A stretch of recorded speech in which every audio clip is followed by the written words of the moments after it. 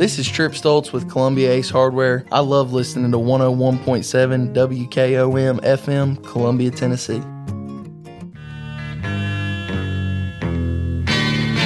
You're listening to Bulletproof Estate Planning, the show where you gain clarity and understanding about such things as last will and testament, the probate process, trusts, and how not to lose everything you own to the high cost of the nursing home. Now here's your host, Estate Plan Stan.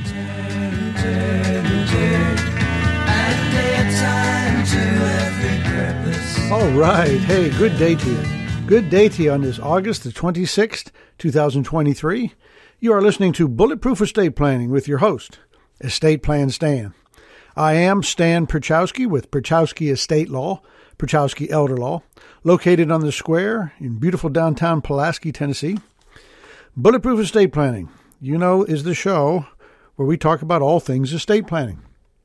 We talk about last will and testament. We talk about revocable living trust. We talk about special needs trust. We've discussed asset protection trust, and we've gone at length to talk about this concept of TennCare planning to keep you from going broke in the nursing home. As always, I always encourage questions. This show is all about education on what your options are. So if you have a question, you can call me at 931-363-7222, or you can go to my website at Estate Plan Stan. That's Estate Plan Stan, ESTATEPLANSTAN.com. There you can find my email. You can ask a question that way if you want. Always enjoyed doing this show here on Front Porch Radio WKOM 101.7 in Columbia, Tennessee. And this is going to be my final show here on Front Porch Radio. This will be the last one we do. I have certainly enjoyed doing it. It's been fun. I've enjoyed all the questions that people have sent me.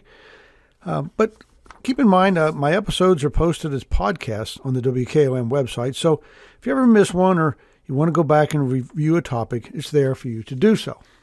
So what I'm going to do tonight on this final episode is I'm going to review one of my favorite topics, which is some of the disadvantages of the probate process, will versus trust kind of stuff. This is just something that we need to know and understand because so many people are confused about it. So I want to sort of do an encore presentation and review that. So, all right, let's get into it. All right. So listen, we've been talking about this concept over the last 2 weeks of a last will and testament.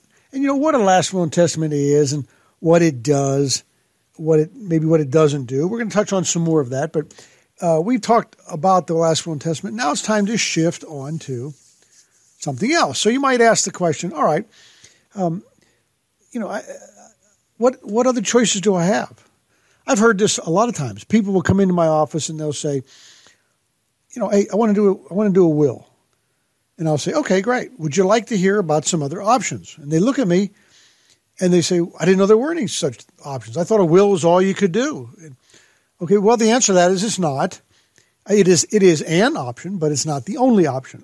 There are actually better options, in my opinion. And that's what we're going to talk about tonight. Because, we briefly, I'll go over the 4 disadvantages of a will, and that is a will has to go through probate. I mean, again, sometimes I tell people that, and they don't believe me. They say, oh, I don't, there was a will, and Uncle Ned had a will, and it didn't go through probate, or something. Well, it is an absolute legal assurity that a will has to go through probate. And the probate process is the definition of a will. So just Google the word probate and see what definition you get. And you'll see that it is the proving or the establishing of a will. Now, what does happen sometimes, and I went over last week, if you have a married couple, and they've been married for, quite a few years, long-term marriage thing, all the assets are going to be joint, right? Jointly held assets. So at the first death, when we have a couple, we have what we call the first death and the second death. At the first death, there's no need to probate if there's no assets owned in that deceased spouse's name. Because remember, we said in the very first podcast that if you have a last will and testament, or if you own property in your individual name, it has to go through probate. That's what the probate code is all about. But if at the first death, if you own everything jointly, there's nothing that's in just the deceased spouse's name. So there's no reason. It's very rare to have to probate the first death. So some people might confuse that with a will not going through probate because, husband and wife could each have a will. Husband passes away. Everything's jointly held. So everything passes by right of survivorship or by joint ownership, right? Nothing passes through probate. So there's no need to open up a probate estate and go that route. But at the second death, everything is owned by that individual, and probate is an absolute assurity at that point. And so we talked about the disadvantages of probate. One of them was it takes a long time. Statistically, 12 to 16 months. It can be pretty expensive. It can be costly. Depends on, there's no way to tell, but it depends on who all gets involved, what their motives are, if there's challenges to the will, stuff like that. It was 100% public. I said I didn't like that. Some people tell me I don't mind that so much, but to me, I think that's a big disadvantage that it's public. Anybody can walk in and look at the estate of Stan Pierchoski, and there's my will. You can read it, and you can see where all my stuff is going. So I don't like that. I'd like it to be private. And the final disadvantage I talked about to me, which is the biggest disadvantage, is the fact that once you reach the end of the probate process and you distribute your property to your heirs, your natural heirs, your children, it is an outright distribution, meaning there's no controls on it, there's no terms or conditions, there's no strings attached. And I could fill up several shows on this Bulletproof Estate Planning if I were to talk about all the reason people do want to put terms and conditions on an inheritance. We'll touch on a few here probably tonight. But you can't do that in probate. It is an outright distribution. The kids just get it. It's theirs. Ownership is complete. You can't tell them now what they have to do with it or what they can and can't do with it. That's ruling from the grave, and the law doesn't allow you to do that. Let me put it this way. It doesn't allow you to do that through the probate process, which is having a will. There is a way to control it with terms and conditions and tying strings to it. It's just not the will that is the way to do it. So that leads me into the next topic. We're going to talk about a trust plan. Now, I originally talked about if you have an estate here on planet Earth, it can only exist in three possibilities. And I said of those three possibilities, there's only two possible outcomes. The first possibility was you have a will-based plan. Okay, we know that's going through probate. So that's one possibility and one outcome. The other one was you don't have a will.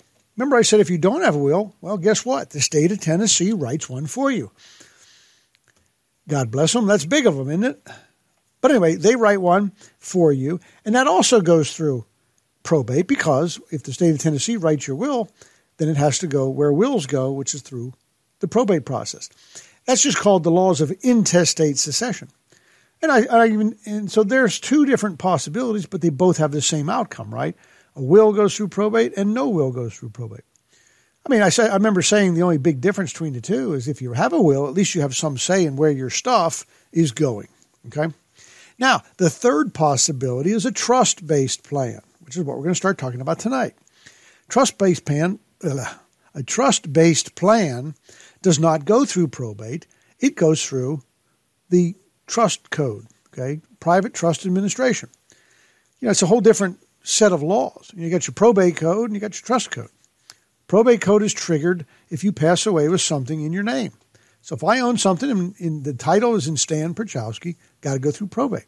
If I have something and it's titled in Stan Pierchoski, trustee of my trust, that's not owned by me. It's in a trust for my benefit with me, the trustee, but the trust owns it. And therefore, the trust code controls the descent and distribution, and it is a 100% probate avoidance technique.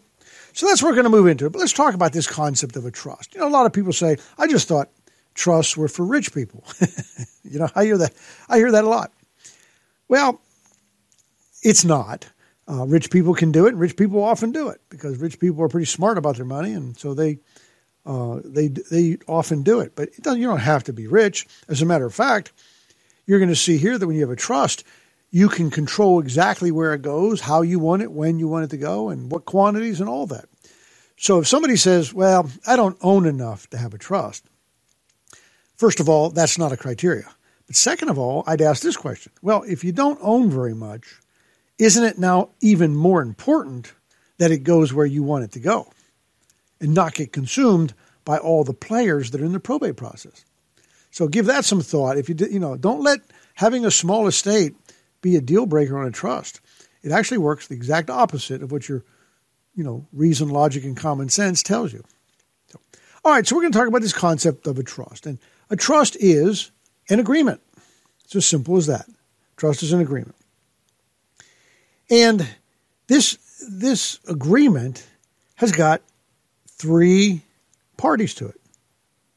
And this agreement goes into effect now, during your life. It doesn't go into effect at death like the will. Remember we said last will and testament, the word testament means at death. A will has no legal significance whatsoever until the moment of death.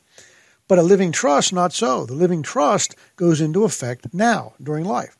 That's why we call it a living trust, okay? Now, like I said, this agreement has 3 parties. The first party is called the trustor, all right? That's the trust maker.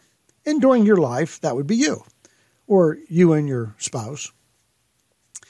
Now, sometimes you'll see the term called grantor or settlor. Those are all 3 mean the same thing. I always stick with trustor, but that's the trust maker. Either term you hear means the person making the trust. Again, that's the person that creates the trust. So that's you during your life. Now, the other party is the trustee. Everybody's heard the trustee, right?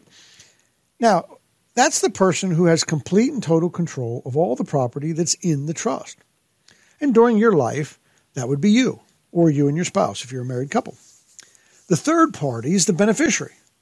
Now, the beneficiary is for whom is this agreement intended to benefit? Or who did we draft this to benefit? Well, during your life, you are the beneficiaries of this agreement. Now, there are secondary levels of beneficiaries, like your children or your heirs, but they're a slightly different posture of a beneficiary than you are during life because the children are not also trustor and trustee. They take after death and they're beneficiaries. So now think about this. You are trustor, maker of the trust, trustee, the controller of the property, and the beneficiary, which means you're all 3 parties to this agreement. Makes it a very unique agreement, right? I mean, you're all the parties to it.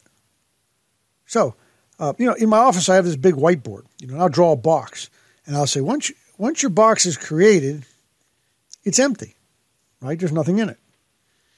You're the maker of it. We make the trust. There's this agreement, but by the moment we sign the trust agreement, all the parties sign it. We make this box.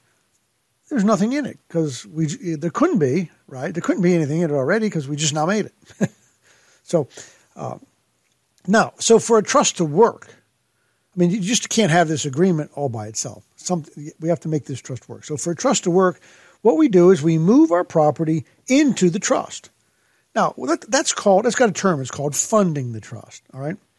Now, a common question I get, when I say that is, this sounds like it's going to cost me something, the word funding. Well, it doesn't. I mean, the word funding, I guess, is not a clear term. I mean, you don't have to write a check or spend money to fund a trust. Funding is simply this action of moving the property from you as an individual to you as the trustee. Or if you could see my whiteboard, it'd be moving your property from outside the trust to inside the trust. All right? Now, once you move all your property into this trust, and when we're talking about this revocable living trust, we want to move everything we own into it. Okay?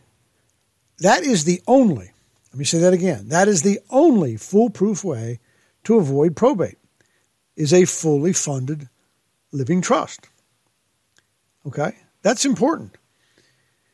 So you might ask the question, you mean probate can be completely avoided? Well, that's what I'm saying. Ideally, we want to move all our property into our trust. Because remember that definition I told you about earlier? I said anything titled to you when you pass away must, by legal definition, go through the process of probate. So property that's not in the trust is not in the trust. It can't, it has to, if it's not in the trust, it's in your name and it's probate bound. And that's what we don't want. You don't want to put a bunch of property in a trust and then leave some of it out. Although we have a plan B for that, but I don't want to confuse it here right away. But that's not really a fatal mistake. But plan A is we want to fund it with everything. Once we create the trust, we want to move all our real property into it. Real property is your land, anything attached to it, all your deeded property. want to move our personal property in. That's all our stuff, our pots, our pans, our tables, our chairs, all your untitled property, all the property that you own by virtue of possession. Okay. Now you have other personal property that you have a third party. You have a contract with a third party, like bank accounts, checking accounts, savings account, CD account. You may have an Edward Jones or a Raymond James brokerage kind of account. All those things we want to move into the trust, because once it's in the trust, now it's all going to pass probate free. All right. Okay. So let me just talk about this funding the trust a minute. Sometimes this confuses people and sometimes it worries them. It's really not that big a deal, but let me just give you an example of what funding the trust looks like. And I'm going to use a deed for an example. And the reason I use a deed is because you can look at this document. You can see exactly what happened. All right. Now, a real property is land and anything permanently attached to it by definition. So if you look at your deed, okay, you're going to see that in the upper left-hand corner, there's a couple of players involved. One's called the grantor. Okay. That's pretty much the guy who sold you the property, the person who's conveying it. It may not be a bargain for sale or exchange. It may be just somebody giving it to you. But the grantor is the person who's conveying it or giving it up. Okay. Then it'll state in there that it's a warranty deed. Warranty deed is when you've got all the covenants of seasonship and your proper ownership. Then there's going to be somebody called the grantee. Now that's going to be the buyer, or that's going to be you, the receiver of this conveyance of property. So if you're a husband and wife, it might say something like Stan Pierchoski Edux, E-T-U-X, and that's Latin, means and wife. Or it may just say Stan Pierchoski and Tammy Pierchoski. Either way, it means the same. Either way, the grantee is now the new owner of the property. So as you can see in the example, if the property says Stan and Tammy Pierchoski, then my wife and I own this property in our individual capacity, right? So this property is not in the trust, right? It's in my individual name, so it's not in the trust. So if something happens to us, this property must go through probate to be distributed, okay? Now, the way we move a piece of real property into our trust is we generate another deed, okay? This new deed shows the grantor as the same as who the grantee was on the old deed. So the new grantor of the new deed is going to be Stan Pierchoski, Edux, or Stan and Tammy Pierchoski. It's going to be exactly the same as what the grantees were in the original deed. Now, it's going to be a quitclaim deed. A quitclaim deed is not a bargain for sale or exchange. It is, however, a conveyance of real property, but it's not a bargain for sale. Best way to think of a quitclaim deed is that it's just a reassignment of ownership. Okay, we are conveying property, but it's a reassignment of the ownership. Now, the new grantee in this case is going to be Stan and Tammy Pierchoski as trustees of the Pierchoski Living Trust. Okay, see how that works? Now, what we've done is we've transferred ownership from us in our capacities as individuals to us in the capacity of trustees. Now, once you understand the concept of moving a deed into your trust, you're going to understand the concept of moving all the other property into the trust because it's exactly the same. I simply use the deed because it has the formal document that you can look at and you can see what happened. Okay, we're going to do the same thing with your bank account. We're going to change the ownership of it. We change the ownership to from Stan and Tammy, the individual, to Stan and Tammy, trustee. And we're going to go to our Edward Jones account. We're going to say, hey, we want to change the name of our account. The account doesn't change, just the ownership does, the name does.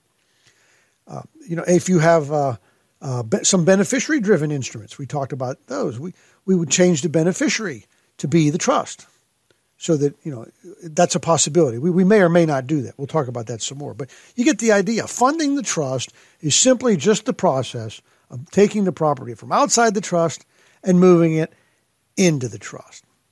So, hey, listen, we're coming up on break number 1. So stay with me here on Bulletproof Estate Planning. I'll be back in about a few minutes. See you then.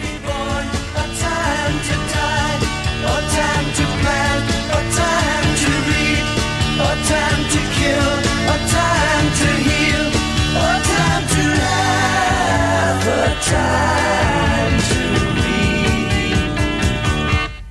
To everything, turn, turn, turn. There is a season, turn, turn. Hi, I'm Robert Rogers at Parks Motor Sales Buick GMC. And I'm Michael Parks Lawrence at Parks Motor Sales Buick GMC. Together, we're Mr. Bobby Parks' grandsons, and we run his dealership, and we are glad to be part of our local community. Being family-owned and operated, we invest heavily in our community. We do things like sports teams, schools, bands, you name it. We try to help everybody we can. The reason why we do this is because we all love this community. So come do business with us, your neighbors, at Parks Motor Sales in Columbia, Tennessee, right off Nashville Highway, or at parksmotorsales.com. Hello, I'm Barbara Lincoln with Hollins Pharmacy. You may have heard our previous commercials about compression hosiery that we carry at Hollins Pharmacy. Well, we've recently expanded into a full line of knee braces, back, wrist, ankle, and other support wear. We will gladly help you get just the right fit for these items and, of course, special order items to ensure the proper fit. Come see us at Hollins Pharmacy, 1608 Hatcher Lane, or call us at 931-388-4233. 388-4233. Hi, I'm Steve, the garbage man. By now you all know about Don, our service truck guy. Well, let me tell you about another member of our service team, and that's Mike Ashley. He's the guy you'll talk to when you call the office. Just call and talk to Mike one time at 931-540-0919, and you'll see why we're lucky to have him here at the Garbage Man. Thanks, Mike, for all you do to keep the Garbage Man first in service. That's 931-540-0919. This is Elk Kennedy. The old saying is, happy wife, happy life could be more true. Many years ago, my wife, Mary Susan, had major surgery on her back, but continued with chronic pain. Doctors were saying invalid, disabled, but then she found the Dr. Gill Center for Back, Neck, and Chronic Pain in Franklin, Tennessee. It has changed our lives. We visited there recently with Dr. Wendy Toohey, saw the state-of-the-art facilities. Folks, don't take a pill. Call Dr. Gill. Go to callmepainfree.com. People often ask about the initials after mine and Monty's names. Those initials are CFP, Certified Financial Planner. As a CFP, we will do our best to help you in the attainment of your financial goals while protecting those assets with proper insurance coverage. We encourage the team approach of holistic financial planning by working alongside your CPA and attorney. This is Gay Pike with Caledonian Financial in historic downtown Columbia. Securities and investment advisory services offered through NBC Securities Incorporated. Member FINRA and SIPC. Built to win. Touchdown, Alabama! Built for championships. Throws intercepted, Alabama. Built by Bama. Alabama is still Alabama. The Crimson Tide play here. Join us Saturday as the Crimson Tide kick off the 2023 season against MTSU. Our coverage begins at 3:30 on your home for Alabama football. The Crimson Tide Sports Network from Learfield. This is Jack Cobb with Murray County Public Schools and the Big Yellow School Bus. You're listening to Front Porch Radio on 101.7 WKOM in Columbia, Tennessee.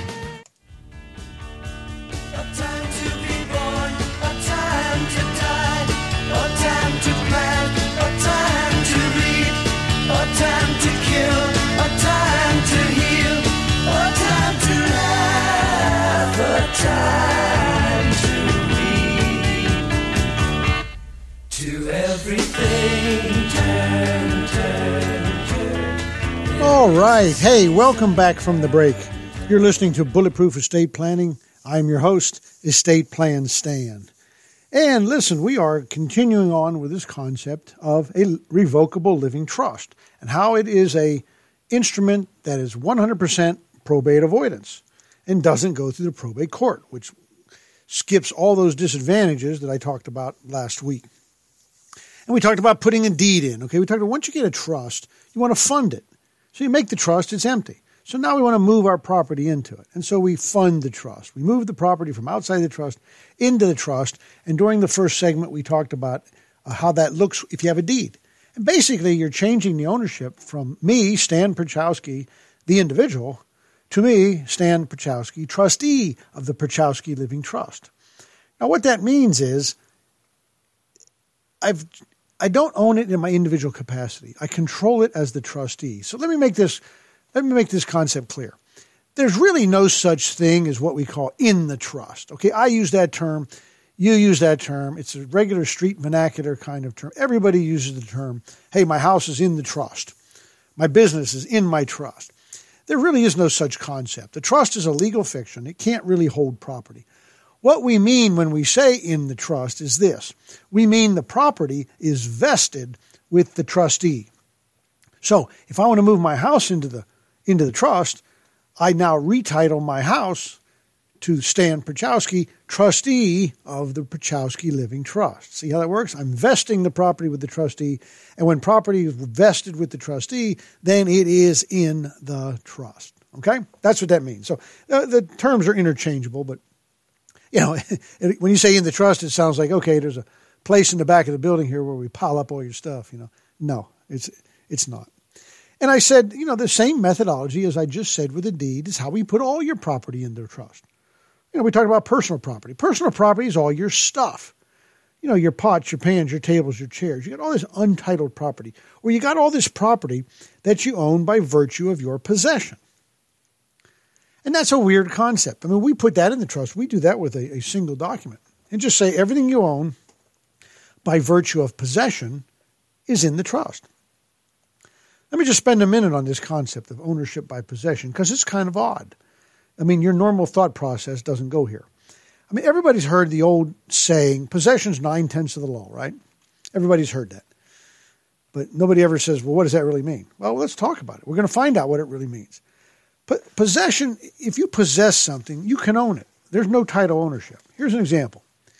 If you were sitting here talking to me right now, I could say to you, how do you own that? How do you own that shirt you're wearing? Or why do you own the shirt that you're wearing? And the answer is because you possess it and no one else claims it. I mean, your stuff, your personal property is actually the easiest thing you can put into a trust because there's no real documentation showing ownership. If you couldn't prove to me you own it, you might say, yes, I can. Here's a Walmart receipt where I bought this shirt. I say, well, wait a minute. That is not ownership. That just proves you bought it. Doesn't mean you own it. You own it because you got it on and you possess it. So like your TV at home, or your shoes and your bed sheets, the stuff. I like to coin the phrase stuff. Your house is full of stuff. You can't prove you own any of it. Other than it's in your house, you possess it. That's what ownership by possession is. Now, when we talk about putting ownership by possession into a trust, it is really a snapshot in time. So it's a moving target, right? I mean, every day it changes. It maybe even change every hour. It's a moving target. So, a good example is this. Every Friday when I carry the garbage cans out to the end of the road, my personal property, my stuff goes down, right? Because I'm discarding some. And every other day when my wife stops at Walmart, it goes back up again, right?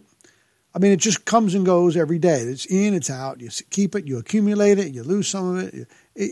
It's just a moving target. So if something ever happens to you, I use myself as an example. So when I draw up a document called the Assignment of Personal Property, and that assigns all my personal property that I own by virtue of possession into the Pierchoski Living Trust. Okay, I do that. Now everything I own is in there. Well, what about a year later when I buy something? Okay. Let's say a year later, after I make the trust and after I assign all my personal property, a year later I go to Walmart and I buy a big old 100-inch big screen flat TV, right? And I'm sticking it in the back of my truck and I think, oh, shoot, I need to go over to my office and put this in my trust, right? No, you don't have to do that. Take it home, hang it on the wall, and possess it. It's in there. It is in the trust by virtue of your possession.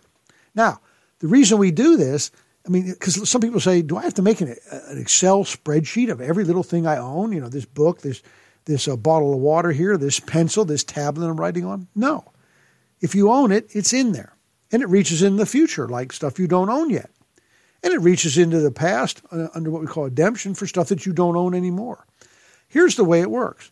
I have this trust. I put all my personal property into it, just like I said. Now, right now, this very moment, something happens to me. I get hit by a bolt of lightning or I have a stroke and I'm gone, right? There is a snapshot in time of my death. And at my death, all the property that I own by virtue of my possession is in the trust. So at death, we're not looking at a moving target from day to day, right? So we want to make sure it's in the trust. So if I own it and possess it, it's in the trust. If I don't own it and possess it, it is not in the trust. So don't get hung up on that concept. It's a little bit odd, but I think that was a pretty good example. Okay. Now, we also have this concept of other property. Let me back up just a little bit. There's only two kinds of property in all the world. Real property, and that's land and anything permanently attached, right? That's your deed.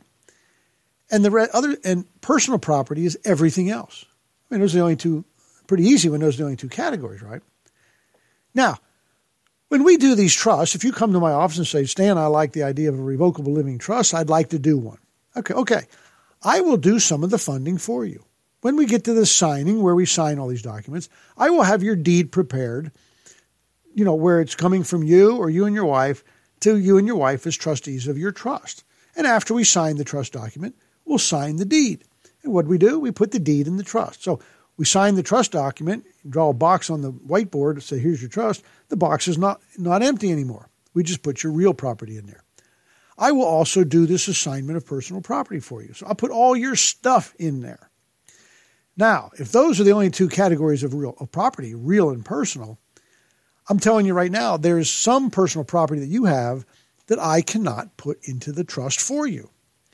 And that always resides in some form of property where you have a contract with a third party, typically in like a financial, financial organization, like a bank, okay? Any financial institution. So what we do is the same thing. I mean, I can't put that in for you, right? Because, you go to Bank of Frank Ewing or whatever, and you have a contract with them, and you're on it, and the bank's on it. I'm not on it. So if I go in there and say, hey, I'd like to transfer Mr. Smith's bank account into the trust I'm writing for him, I mean, they'll probably, laugh me out the door. They'll say, I have no authority to deal with that asset, right? So what we do is we create this documentation the bank will want to see. You have to do that. So basically all you do is you go to them and say, hey, I did want an estate plan Stan's trust, and I want to reassign the ownership of my savings account or my checking account or my CD account from us as individuals to us as trustees. I mean, the bank is going to know exactly what you're talking about. Banks are no strangers to trust law. Okay, I mean, practically every bank has a trust department, right? So they'll know exactly what you're talking about. But what happens is they're going to need some documentation that a trust exists. And I'll go ahead and talk about this now. I wasn't going to, but as long as I'm on the topic. When you go to the bank and say you want to put your property into a trust, they're going to say something like, okay, we're glad to do that. We know exactly what to do. However, you're going to need to prove to us that a trust exists. Now, they won't tell you all this, but if they were telling you, here's what they say.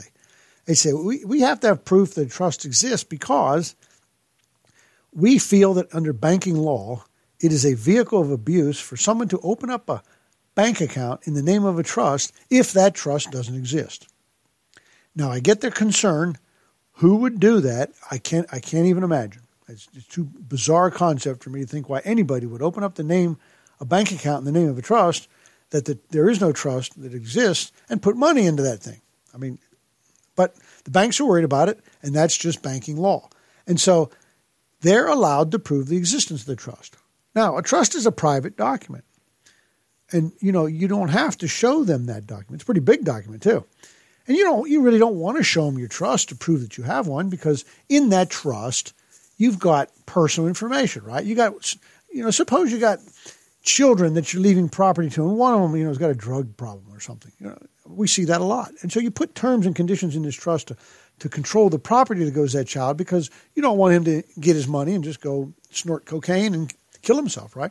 So you have some controls in there, but you got to put that in the trust. And you don't want that kind of information going to the bank because it's personal, right? It's a private document. So, they're not entitled to see that. And the legislature has recognized that. And so the legislature has come up with something called a certificate of trust. This is what I will prepare for you. And the bank, basically the certificate of the trust says anybody or any organization, meaning the bank or Edward Jones or any kind of financial institution, anybody or any organization that wants to prove the existence thereof is entitled to rely on a certificate trust, which gives 5 pieces of information. None of the 5 pieces are personal. It's the name of the trust, the date of the trust, who the original trustors are, who the original trustees are, and who the successor trustees are by name only. Now, if you do that and give it to the bank, that's it's in affidavit form. So it's kind of like a sworn statement saying we have a trust and these are the 5 pieces of information and we're swearing under oath that this is true. What that allows the bank to do is accept that and say, okay, we are now held harmless or absolved of any liability if something goes wrong because the legislature, we're allowed to rely on this certificate of trust that there really is one. So if you hoodoo them, let's just say you do the certificate. Like I said, I can't even imagine why anybody would do this. But if you hoodoo them and there really is no trust and you forge a trust certificate and you give it to them and they change your bank account over to a trust and then later on you want to come in and say, hey, wait a minute, I want to change that. I want to sue you for putting the money in this trust. They're going to say, well, you can't sue us because the legislature says we're allowed to rely on a properly drafted certificate of trust to prove that there really is one. So anyway, I didn't mean to get that deep into that, but you get the idea, right? All right. So the common question I get when we're talking about this, is if I put my property into a trust, and that's what we're talking about, funding the trust. I get a question that if my property is in a trust, like my land, my house, can I still sell it or use it the way I want to? Well, the answer to that is yes. Yeah, you can. Right now, when you think about it, right now when it's out of the trust, you own it in your individual capacity, right? What that means is you could rent your property. You could lease it. You could grow corn on it if you want. You could torch it and destroy it. You can do anything you want because you own it, right? Pretty simple. Anything you feel like doing that doesn't cause somebody else a damage, I suppose, you can do. Anything wise or unwise. There's no restrictions whatsoever. Now, and remember what I said earlier, when you have a trust, the trustee is the person who has complete and total control over all the property that's within the trust. So once you move it in the trust, now you're the trustee, right? And the trustee is the only person that can access property in a trust. So as a trustee, you can rent it, you can lease it, you can go grow corn on it, you can torch it, or you can do anything else that you could do as the owner before. Really, as a matter of fact, it's completely seamless to you. When you move your house, okay, let's just use your personal residence. You move your house into the trust. It is completely seamless to you because, you still pay the mortgage if you got one. You still mow the grass. You still got to clean the gutters out there to get plugged up with stuff. You got to paint, got to paint it when it chips off. You got to maintain it. Your life has not changed one iota.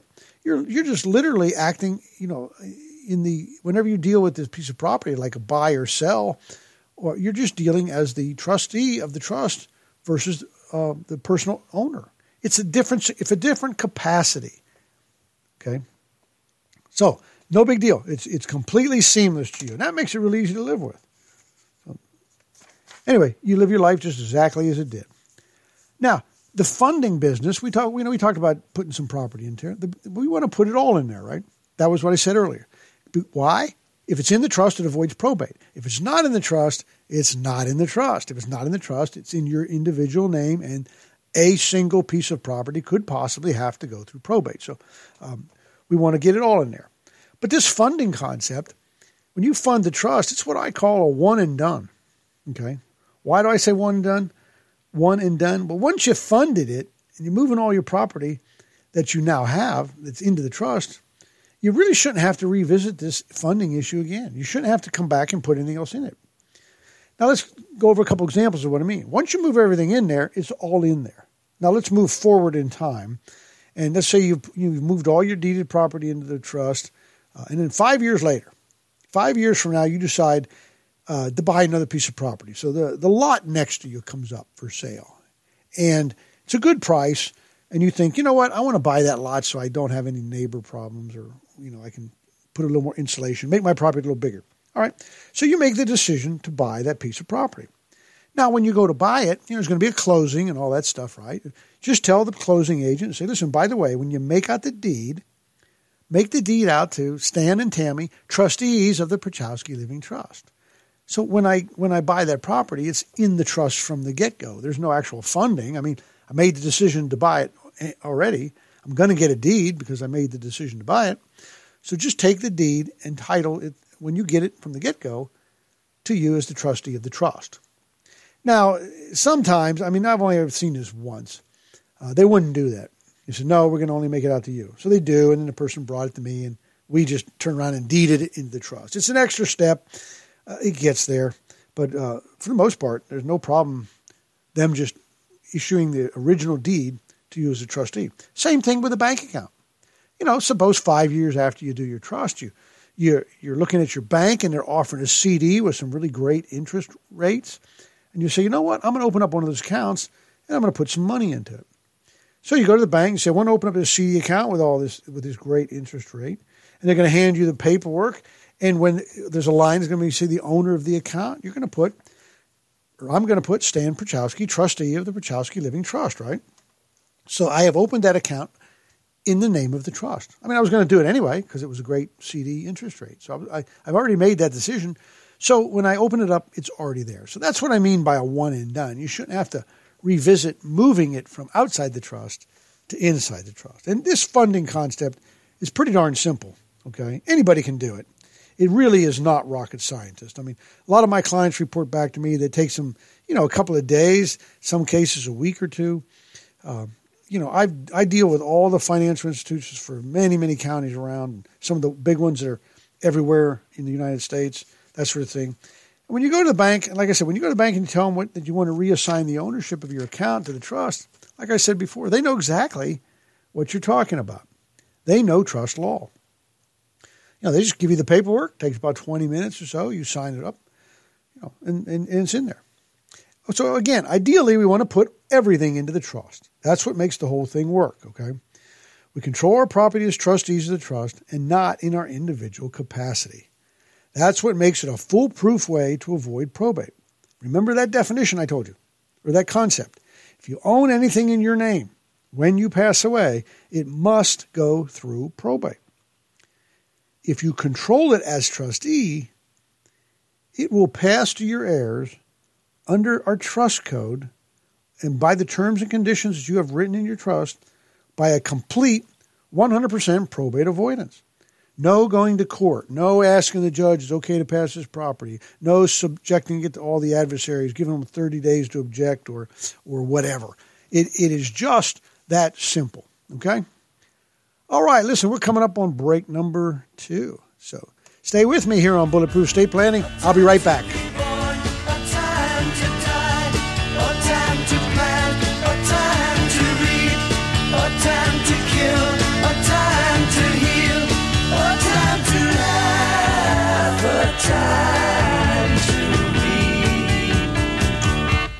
To everything, turn, there is a season. Did you know that 70% of Americans age 65 or older will need some form of long-term care in their lives? And even more frightening, 7 out of 10 people who go into long-term care will become completely impoverished within 1 year. It doesn't need to be that way. You do not need to go broke in the nursing home. Call Pierchoski Estate Law to learn how you can protect your life savings and hard-earned property from the high cost of long-term care. Call me at 931-363-7222. Murray County Volunteer Firefighters provide fire and rescue services to Murray County residents like you. I'm Savannah Madison, Public Information Officer with Murray County Fire. Our department serves over 600 square miles, and as a volunteer department, we rely on community donations to operate. You can also support by joining our department. We help you obtain the certifications to become a support member or firefighter. Learn more about making a tax-deductible donation or becoming a firefighter at murraycountyfiretn.org. That's murraycountyfiretn.org. Celebrate you with a new vehicle from Chrysler Dodge Jeep Ram of Columbia. We have a huge selection of new vehicles waiting for you. We're talking cars, trucks, and SUVs. And if you're in the business of selling your vehicle, we've got you covered. We'll buy from you even if you don't buy from us. At Chrysler Dodge Jeep Ram of Columbia, we're locally owned and operated and proud to serve our community as the largest CDJR dealership in Tennessee. Find your new ride today when you visit Chrysler Dodge Jeep Ram of Columbia. Terry Tillis from Tillis Jewelry. Let's talk about antique versus vintage jewelry. Did you know antique jewelry is over 100 years old and vintage is 50 to 100 years? Tillis Jewelry, located downtown Columbia, has a wonderful collection from Georgian, Victorian, Edwardian, and Art Deco. We select every piece for their timeless beauty. Stop by and select your favorite piece. Jewelry to last a lifetime. Remember, Tillis Jewelry, your antique and vintage jewelry store. American Standard Heating and Air Conditioning is built to a higher standard, so you can focus on the problems in your life that actually matter, like the stair that only creaks when everyone else in the house is asleep. American Standard Heating and Air Conditioning, built to a higher standard. Call Davis Heating and Cooling at 931-388-2090. Davis Heating and Cooling is your local American Standard dealer and proudly serves the Maury County area. Find Davis Heating and Cooling online and on Facebook or call today, 388-2090. Hi, Jimmy here for Columbia Ace Hardware. Columbia Ace Hardware now carries Magnolia Home by Joanna Gaines paint. Now their premium quality and huge selection of colors will be right in your neighborhood, along with the award-winning service and advice Columbia Ace has always provided for your paint projects. Around the block, what you need in stock, with people who know their paint. Columbia Ace, the helpful place. Ace is the place with the helpful hardware, folks. Hello, this is John McEwen with McEwen Group Real Estate, located at 17A Public Square in beautiful downtown Columbia. Our family has over 40 years' experience selling farms, residential, recreational, and all types of real estate here in Middle Tennessee. Check us out online at McEwenGroup.com or on Facebook and Instagram at McEwen Group, or give me a call today at 931-628-1749. McEwen Group. Land is your legacy. This is Clayton Harris, and you're listening to 101.7 WKOM Columbia.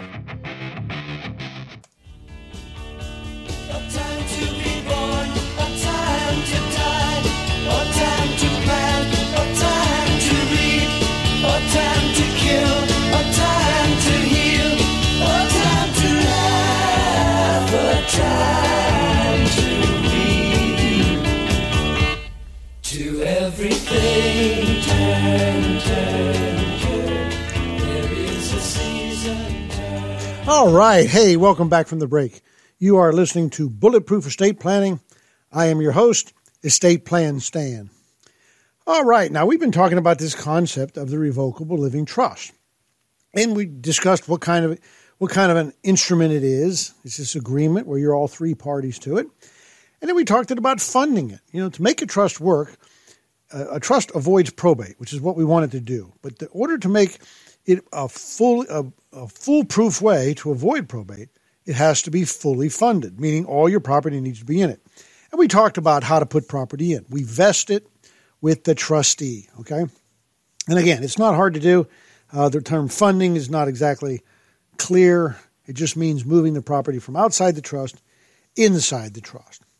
All right, so you might ask a question, say, okay, estate plan, Stan, that all sounds great. I mean, that's cool. But what if I don't have much in my estate? All right. Well, you probably have more than you think. I mean, we talked about that, and I said, if you don't have much, then it's more important that what little you do have goes where you want it and who you want it to go to. But I guarantee you have more than you think. So let me give you a homework assignment. If you don't think you have much in your estate, do something like this. Take a pencil and a piece of paper and start to write it all down. Write down what you own and assign a value to it. I mean, you're going to surprise yourself. Several years ago, I had to do this. I wanted to open up a line of credit with the bank.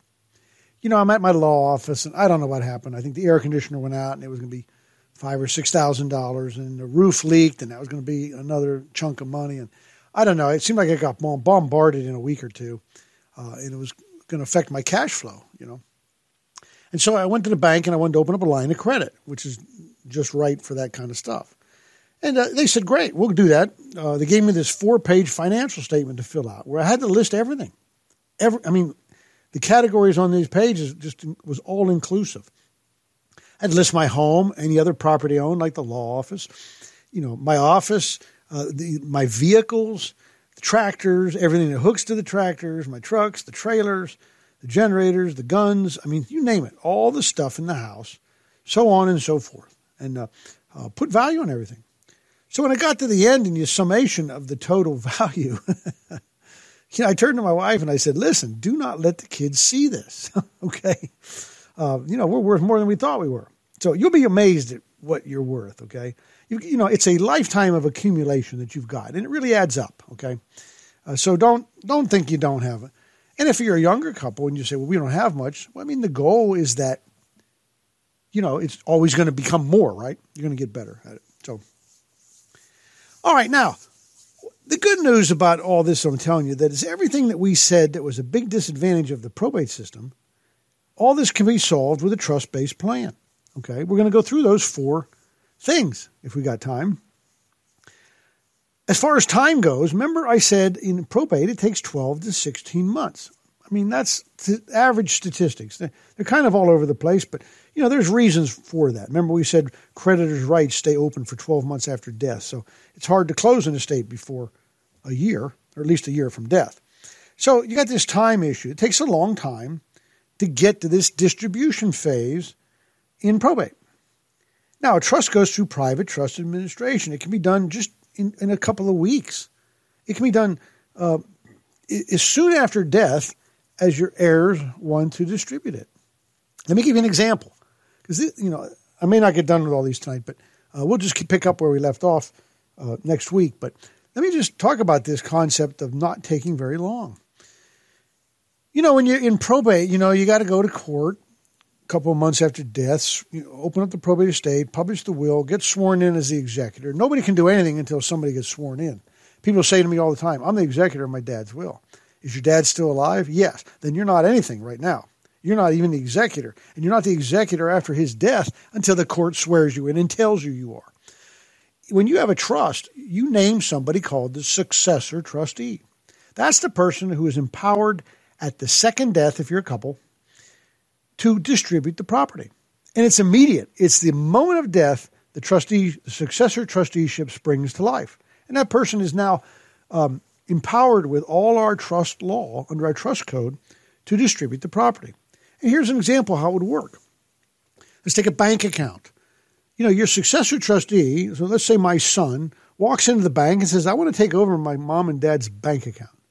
Of course, the bank, being the bank, is going to say something like, okay, well, under what authority do you want to proceed under with your mom and dad's account?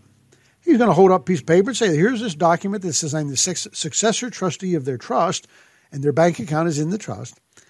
And here's the death certificates to show Stan and Tammy aren't here anymore. The bank will recognize that immediately. And they'll say, okay, what do you want to do with this bank account? So he says, okay, how much is in there? Well, there's $300,000 in here. Okay. My son says, all right, I want to write 3 checks on this account from me, the successor trustee, one to me for $100,000, one to my brother for $100,000, and one to my sister for $100,000. And then I want to close the account. And now that asset, that bank account, has been distributed just like that. That's simple.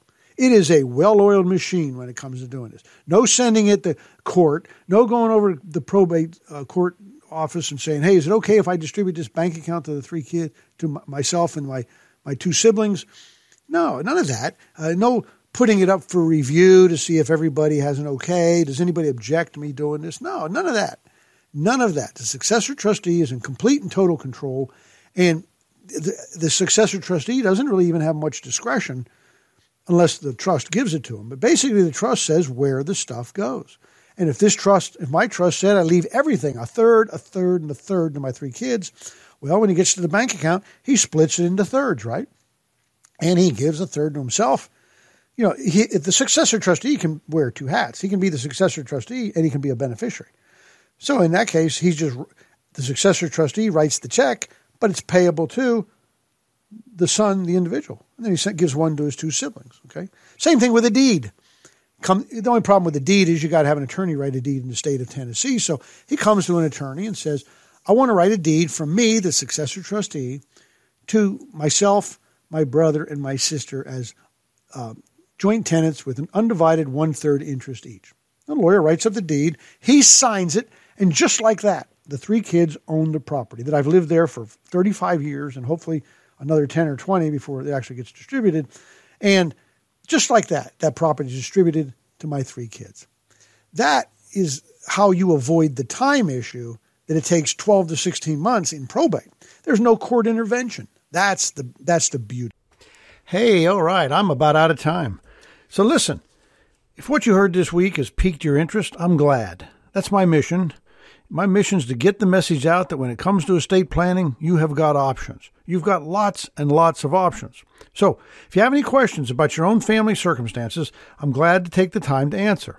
Call my office at 931-363-7222, or you can go to my website at estateplanstand.com. That's 931-363-7222, or website estateplanstand.com.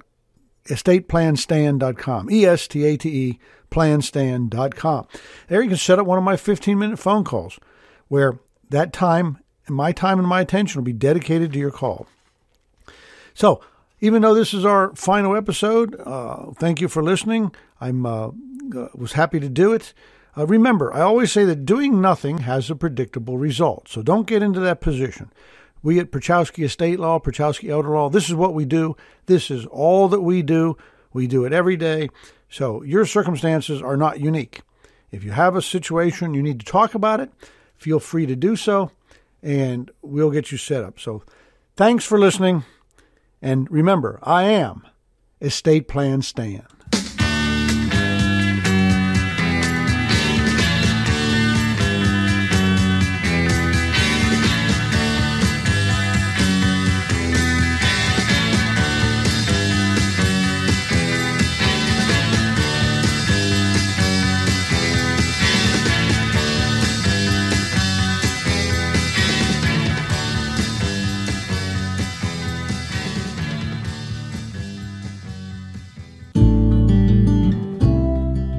This message is from the U.S. Department of Veterans Affairs.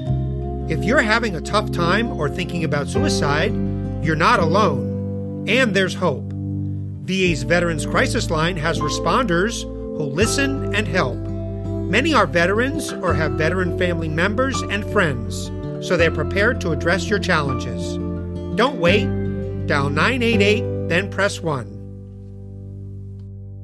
Are you thinking about a new fence? Maybe you need a pole barn. Then you should give Sands Fence Company a call. That's 931-309-1644. Will Sands has built his business based on the principles of honesty, quality, and integrity. Sands Fence Company has been in business for over 20 years, providing the community with farm, residential, and commercial fencing, as well as pole barns and buildings. Call today for a free estimate. Sands Fence Company, 931-309-1644. 931-309-1644. For 40 years, the Jeweler's Bench has worked hard for their customers and provided the highest quality jewelry at the best price. They keep going back. Recent renovations have allowed them to expand their inventory.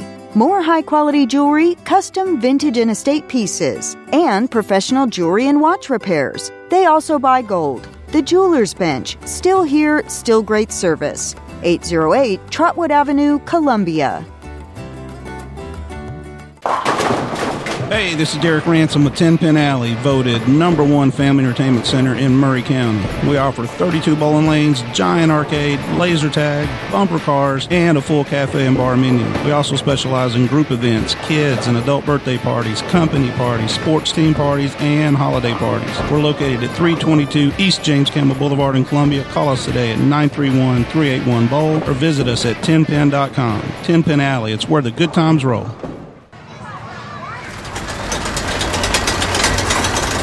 For the love of the climb,